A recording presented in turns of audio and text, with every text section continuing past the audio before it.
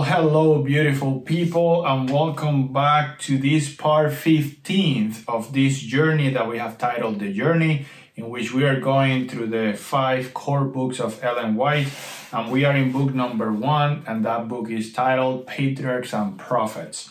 So today we are in chapter 15, which is titled The Marriage of Isaac. And very important to this conversation and to this chapter is the topic of marriage. And the entire chapter is a huge lesson for us, for our children, and for everybody who will one day aspire to get married.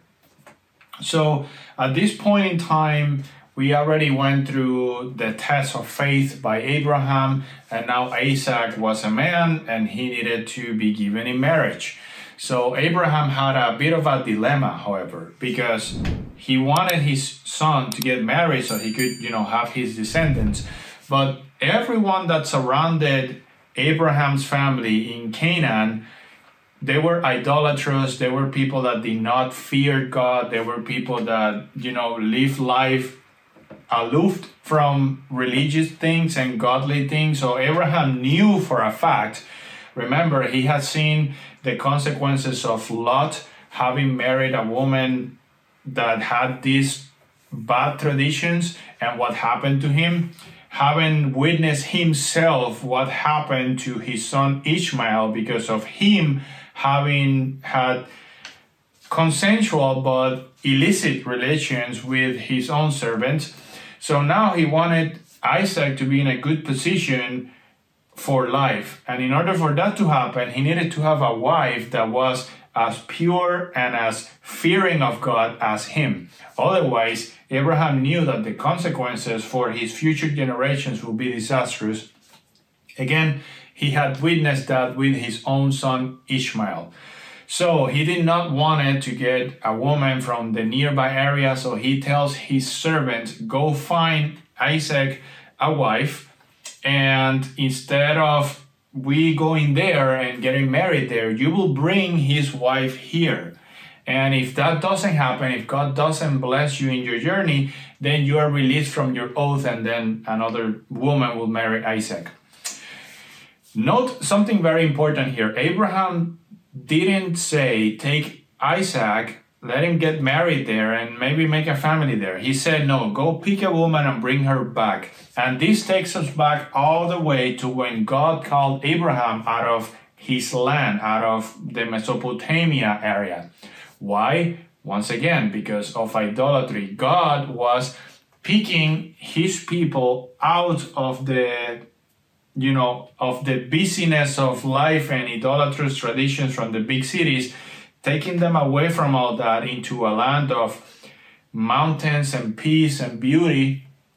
And he recognized that. So he didn't want Isaac to go. He wanted the woman to come to preserve that tight nucleus of people that fear God. So the servant goes away and he prays to God. God bless him in his journey. He finds a wife for Isaac. He was godly appointed. Everything went just absolutely right. The family of this woman allowed her to, be free and go and marry Isaac.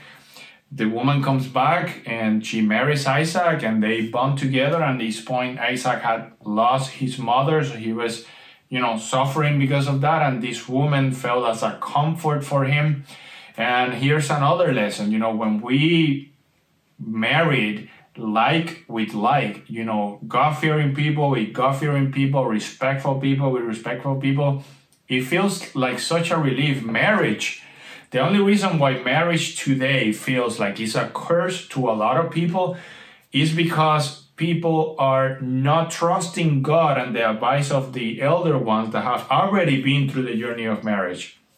People just want to be selfish and get married with whom they feel they love. But there's a big difference between emotion and love. Huge difference.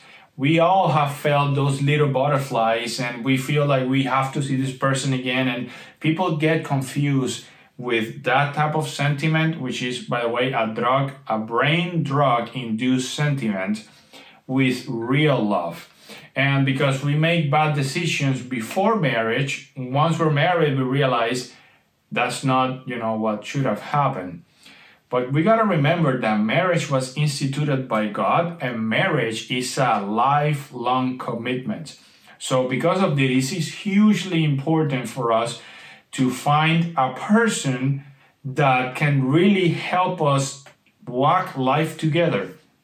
Here it says in this chapter, no one who fears God can without danger connect himself with one who fears him not.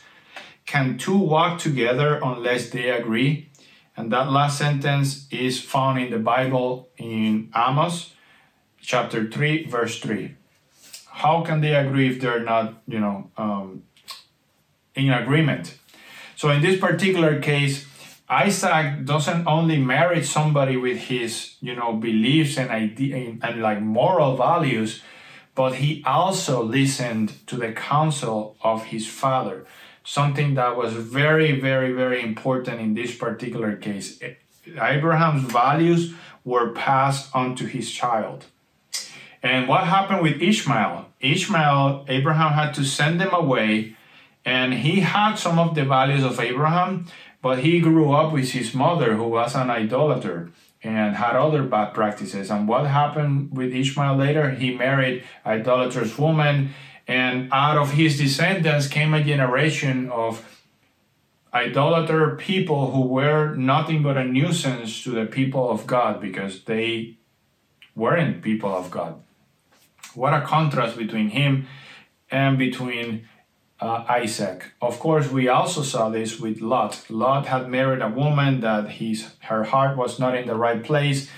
Because of that, she died during the destruction of Sodom and Gomorrah. His children died, most of them. Only his two daughters survived. And his two daughters, having had the influence of the city and the wife, also had a generation of corrupt people. So it is important, if we want to have a happy life, to find a wife or a husband that, shares our beliefs, especially when it comes to God. And of course, when two people join together with similar, religious background, which is 100% God recommended, the children will grow up in a stable home and, keep those values, those morals deep inside. In the case of Ishmael, even though his generation was beyond saving, the teachings that Abraham taught Ishmael stayed there.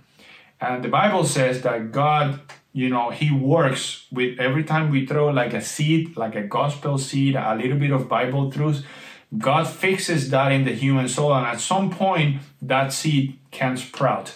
And that was the case of Ishmael. He eventually, in his old age, turned back to God and fixed his ways. But that was not the case for his children and generations, unfortunately. And that's pretty much it. That is the chapter. The chapter is about marriage.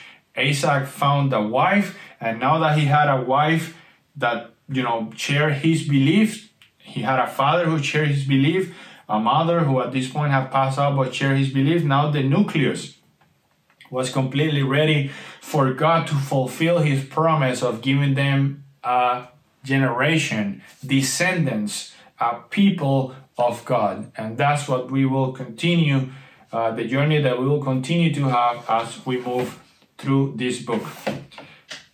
Thank you, and until next one.